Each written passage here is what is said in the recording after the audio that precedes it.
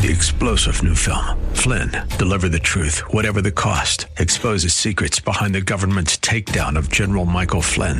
Flynn knew what the intel world had been up to. He ordered the first audit of the use of contractors. This set off alarm bells. He told the truth. He was the most dangerous person for Donald Trump to hire. They had to get rid of Flynn. Flynn, deliver the truth, whatever the cost. Available now. Watch it today. Go to salemnow.com. salemnow.com.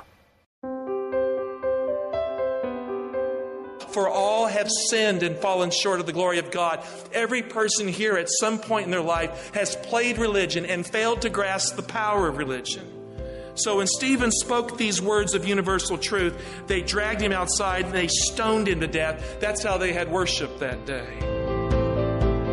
That's Pastor Michael Oxentenko with just a little bit of what you'll hear today on Reaching Your Heart. Today's broadcast is entitled The Damascus Road. At Reaching Your Heart, we believe God answers prayer. Won't you let us pray with you? The phone number is 888-244-HOPE. That's 888-244-HOPE. Please stay with me for just a few seconds after the broadcast today. We have a very special offer we'd like to give you. Here now is Pastor Michael Oxentenko. Saul was chained to a life record that was made up of good works, great achievements, and clear successes, but God was not in the mix. God was not inside where it matters most. Saul pursued a righteousness that looked good on the outside, but it wasn't good on the inside, and it was not a righteousness that can bring love, joy, and peace into his experience. Saul's heart, like the nation he fought for, was held captive to the enemy of souls, and he didn't even know it. Saul, whose name means prayed for, needed someone to pray for him again. Someone needed to pray for Saul because Saul could not save Saul from Saul. Now, maybe you came here today and you're in that club. Maybe you're in the club that someone needs to pray for you because you cannot save yourself. When a person spends all their life trying to look righteous when they aren't righteous, sooner or later, here's the principle, they turn on that person who is truly righteous. And they may not even know what they're doing. They may not even realize they're acting out evil, but they are. And so the death of Stephen influenced the life of Saul. Here are two lives that stand in stark contrast. One that is righteous, one that is unrighteous. One that thinks he's righteous, the other who turns to Jesus for righteousness. Stephen was a good deacon in the church who bore witness to the truth of Jesus Christ. Now, how many deacons do we have here today? Raise your hand high. Raise your hand. Ordained deacons? Oh, we don't have as many as we need. We need a few more. Now, Stephen was a good deacon in the church. Now, we need deacons in the church. Raise your hand if you're a deaconess as well. Andy, you're not a deaconess. Okay. All righty. Now, this spiritual gift is the gift of service in the church. Whereas some might speak and minister to the church, a deacon ministers by doing things for Christ. It's a very high calling. And Stephen took care of the widows. He made sure the apostles were free to study the Word of God and to share it with others. But, that isn't all he did. He also learned to teach and preach himself. And so he was actively advancing the cause of Christ. He was so effective at teaching and preaching besides all the other duties that he had that it was decided among his enemies that they had to kill Stephen to silence his voice. So one day Stephen was dragged before the tribunal of the Jews, and Saul was there to see and hear it all. That day Stephen preached a sermon as good as any apostle or preacher that has ever preached in any age. He preached a mighty sermon. It ended up in the Bible. Stephen was a deacon filled with the Holy Spirit who brought people to faith in Jesus. Acts 6:15, describing him as he began his sermon, and gazing at him, all who sat in the council saw that his face was like the face of an angel. Now, I don't know what an angel's face looked like, but had I been there that day, and had I looked into the face of Stephen, I would have seen a face that looked like an angel. Stephen told that wicked council the truth that day. He told them that they came from a nation that started with Abraham, the father of faith, who followed God wherever God led him. And yet he also told them that their fathers did not follow God, their fathers did not have faith, and they persecuted the prophets. He ended his sermon with this rebuke for them all, including Saul. It's in Acts 7, verses 51 to 53. He said, "You stiff-necked people, uncircumcised in heart and ears, you always resist the Holy Spirit. Now that's a fine way to greet a bunch of theologians and preachers and teachers. Arthritis in the neck, stiff-necked, stubborn, bullheaded, uncircumcised in heart and ears, don't even care for the Holy Spirit. They never heard anyone talk to them that direct. He goes on, as your fathers did, so do you. Which of the prophets did not your fathers persecute? And they killed those who announced beforehand the coming of the righteous one, whom you have now betrayed and murdered. You who received the law as delivered by angels and did not keep it. They never heard anything like that. Spoken boldly to them. Well, they did once before. Jesus spoke that way. Saul was in that council that day, and he heard every word of Stephen's rebuke, and he didn't like it. Stephen was facing him down when he said, you who received the law as delivered by angels and did not keep it. Saul was hearing that in that council that day. And that indictment is true for every single person here as well. For all have sinned and fallen short of the glory of God. Every person here at some point in their life has played religion and failed to grasp the power of religion. So when Stephen spoke these words of universal truth, they dragged him outside and they stoned him to death. That's how they had worshiped that day. And just before he died, he looked up and he said, I see heaven opened and the Son of Man standing at the right hand of God. Now, Saul knew what this meant. He knew what Stephen was alluding to here. Stephen was drawing from the book of Daniel, Daniel 7, 13 and 14, that great scripture that describes the judgment at the end of time. I saw one in the night visions. He came in clouds to the Ancient of Days and was presented before him, one like the Son of Man. And to him was given a kingdom, an eternal realm, and the like. I mean, he was aware of the teaching of Daniel 7, 13, and 14.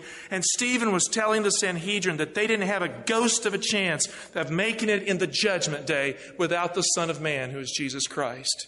Acts 8:1 records, and Saul was consenting to his death. And so they buried Stephen, and they cried over him.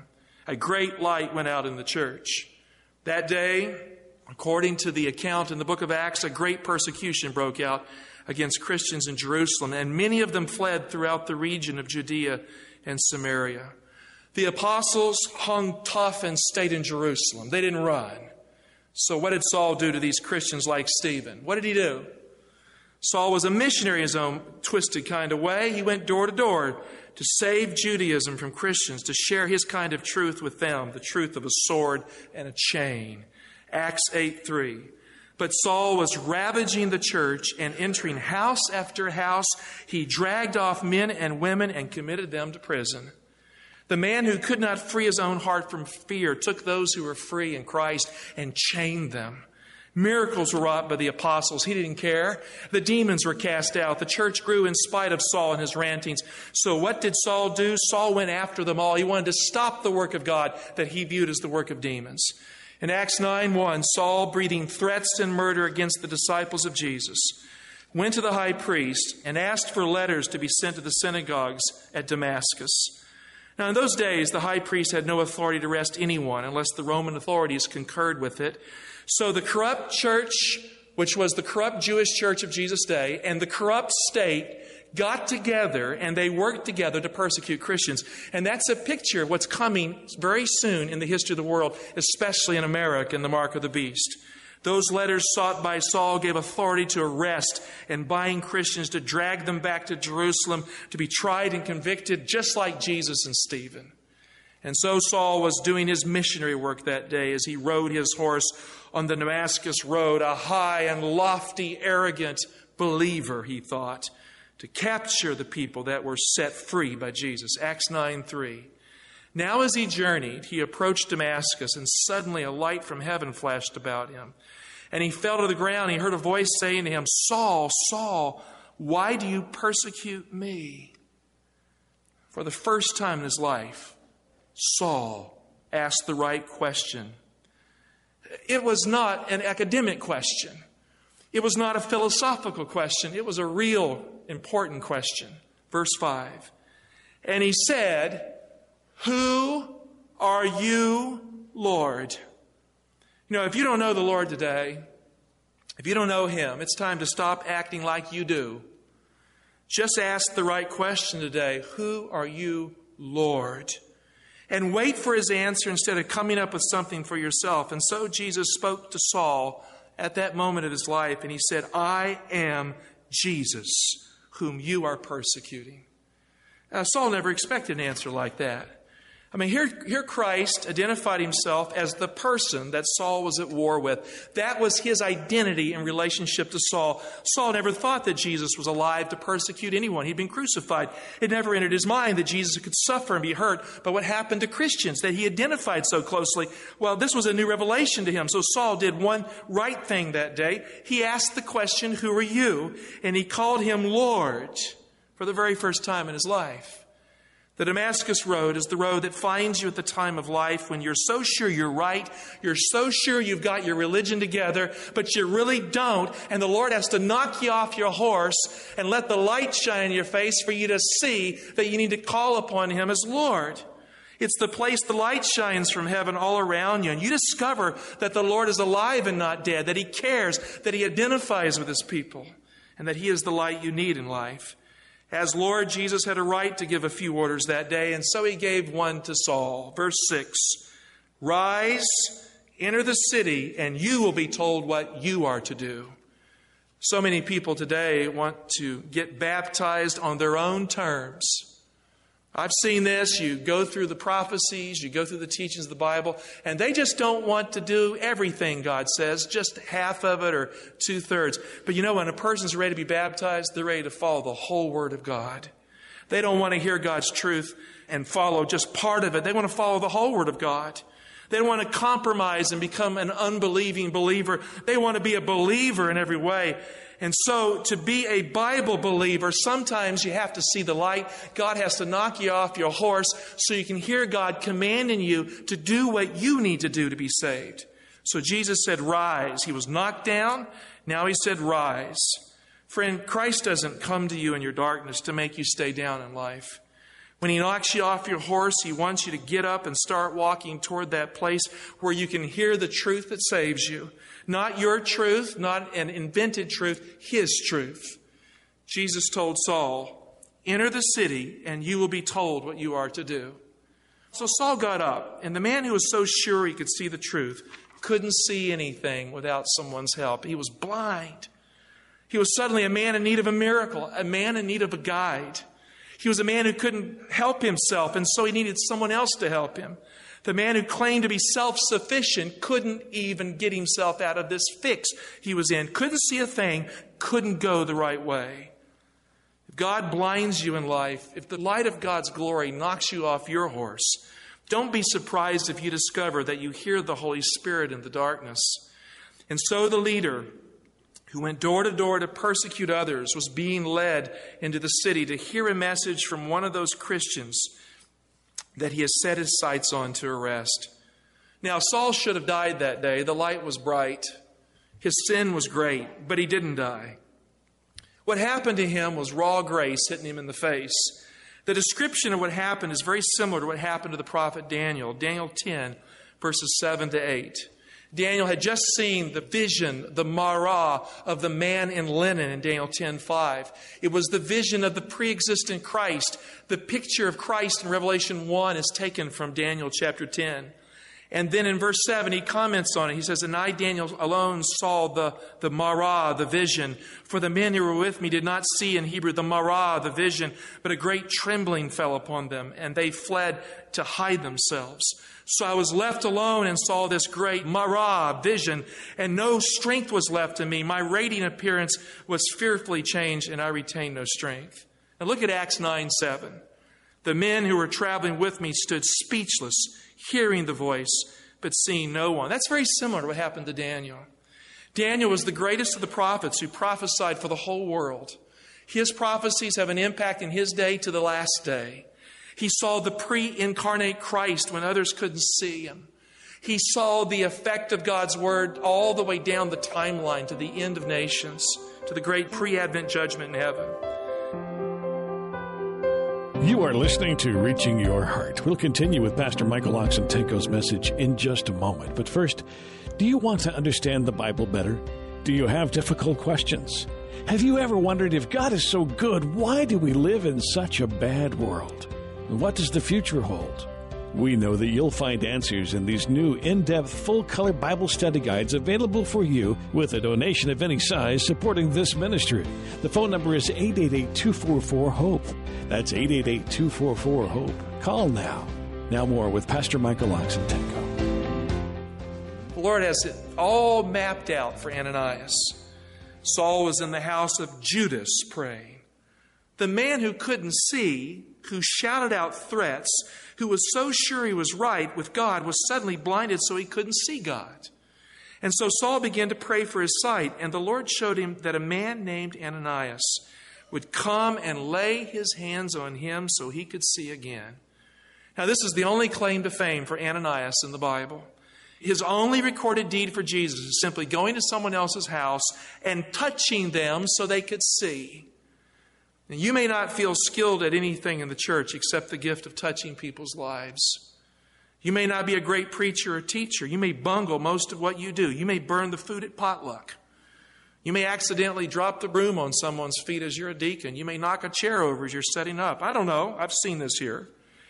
But if you have a talent, let's say half a talent, and you use that as God calls you to use it, friend, if Christ sends you to someone's house to touch his or her life, you may affect the world by that single act of kindness and create an Apostle Paul.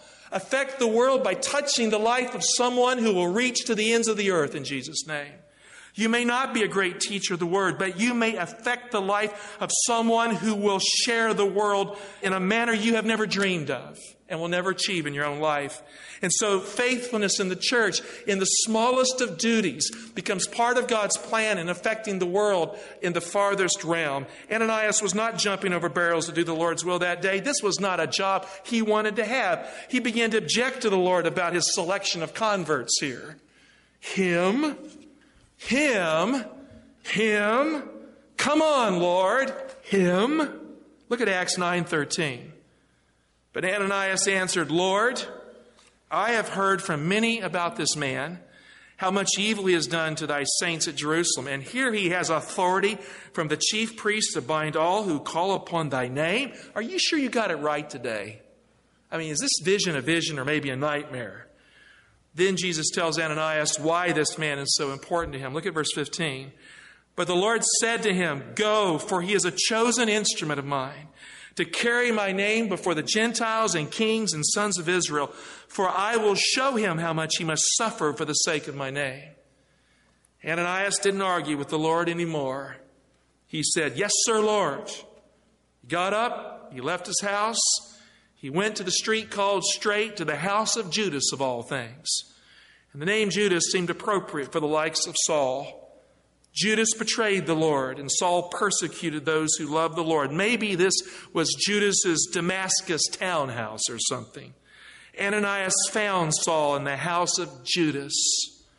Jesus would have reached Judas, who betrayed him, if he hadn't taken his life first. Now, we know in the book of Acts that early on, the disciples, by casting lots, choose a replacement for Judas. There's no evidence that was God's choice. God did allow it to happen. But as you read the storyline in the book of Acts, it becomes very clear that Saul is the one that Jesus calls to replace Judas. Saul is the one who stands where Judas could have stood.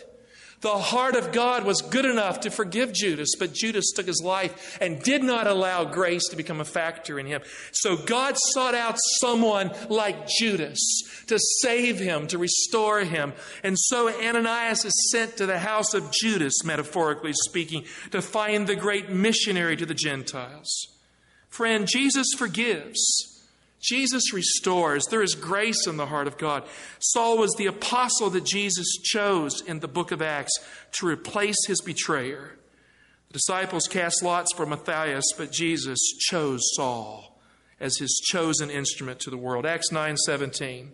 So Ananias departed and entered the house, and laying his hands on him, he said, Brother Saul, the Lord Jesus, who appeared to you on the road by which you came, has sent me that you may regain your sight and be filled with the Holy Spirit. Of all the things that Ananias could call Saul that day, the list was long and odious. Persecutor, parasite, urchin, evil reviler, son of the devil, monster of a man, tormentor, terrorist, troublemaker. No, none of these that day. Just Brother Saul. Brother Saul. That day Saul discovered that Jesus is a friend who seeks to save the worst of sinners, who thinks he's doing the work of God. He seeks to save the persecutor of his people. That day Saul discovered that Christ is Lord and that his people who follow him are brethren in the fellowship of the Lord. Saul knew the ancient psalm that spoke the truth in this way. Psalms 133. Behold, how good and pleasant it is when brothers dwell in unity. It is like the precious oil upon the head, running down upon the beard of Aaron, running down on the collar of his robes. It is like the dew of Hermon, which falls on the mountains of Zion. For there the Lord has commanded the blessing, life forevermore. The dew and the oil and the psalm represent the Holy Spirit that comes when they flow from the high priest to the brethren. And so Saul was accepted that day into Jesus by a brother. And he was accepted as a brother. Not because of works of righteousness. Saul's righteousness was really nothing but rags. But because he prayed and he asked God to forgive his sins, and someone prayed for him, and the Lord Jesus asked for him, that day he was healed and restored. And God forgave him all his sins, and he opened his eyes. And God made Saul a member of the family that day. Saul's name means asked for, prayed for. In Jesus' name, Ananias asked God for Saul, and Jesus asked God too. Brother Saul, my brother Saul. Verse 18, and immediately something like scales fell from his eyes, and he regained his sight. Then he rose and was baptized. The text is clear that Saul didn't eat food or drink water for 3 days and 3 nights. He was at the point of death when Ananias found him. He wouldn't have made it if someone hadn't reached out to love him and bring him into the church and save his life. He was so discouraged by his sins. Unless someone was a grace agent in his life, there was no way he could lift himself up. Before Saul did anything else, Ananias baptized him into Jesus Christ because he was ready to be baptized. And then he did something else. Look at verse 19. And Saul took food and was strengthened. For several days he was with the disciples at Damascus, and in the synagogues immediately he proclaimed Jesus, saying, He is the Son of God. Saul took food and was strengthened. That first meal that Saul ate, I believe, was the Lord's Supper. I believe Ananias took the bread and the grape juice and said, this represents the broken body of Jesus, broken for our sins. This represents the spilt blood of Jesus poured out for our iniquities. And together they mean forgiveness in Jesus' name. He ate bread knowing that Jesus is the bread of life. He ate bread with Brother Ananias, who was not ashamed to call him brother, to reach out to him and bring him into the fellowship of the brethren. And when the scales fell from Saul's eyes, he saw the truth, not a truth, the truth. And he was baptized as a forgiven man into Jesus Christ, who is the way, the truth, and the life. And how long did it take Brother Saul to start sharing his faith? It didn't take 5 years, 4 courses in theology, a lay Bible conference. It didn't take any of that. Why? Because he had received the Holy Spirit. The Bible says immediately he proclaimed Jesus, saying, He is the Son of God. I mean, if you're filled with the Holy Spirit because you've been forgiven, friend, your mouth is full of truth about what Christ has done for you. Your life becomes an effectual argument for the Lord that has saved you. When you come to the Damascus Road in your life, and everyone must, and you fall off your horse because you see the light, when you discover that you are blind in the light of Jesus' glory, and that your knowledge is ignorance without Jesus, friend, it is the Lord Himself who raises you up on that day. And when you bring your sins to Jesus, Jesus brings you to the table, to the fellowship of the brethren, with brothers and sisters who love Him, and you become one of them. And like Ananias, who had been forgiven himself, you discover that at the table you are forgiven too. And don't be surprised when the scales fall from your eyes, when you immediately cry out like Saul to the Jesus who saved you, don't be surprised if you can now say with confidence, He is the Son of God. He is the Son of God. Dear Father, you've said that if we give mercy, we receive mercy. Father, we've received mercy today, a mercy that was given on that day when Jesus died for us. We receive it again because of Him. And Father, I pray that you'll send your people out of this place with the joy of forgiveness, with life, a life that is clean in Him, with acceptance that's based on Him. And Lord, may we be brothers and sisters in this place, loving each other, living for you, putting up with those things that might irritate us because we love the brethren. And Father, bless this church. Bless your church family globally. In Jesus, in His name, amen. You've been listening to Reaching Your Heart. Thanks for listening today. And as a special gift for a donation of any size, we would like to send you the book, Soul Care, Becoming Whole in the Broken World. Dial this phone number right now, 888-244-HOPE. That's 888-244-4673. And don't forget to stop by the website reachingyourheart.com for more information about this ministry.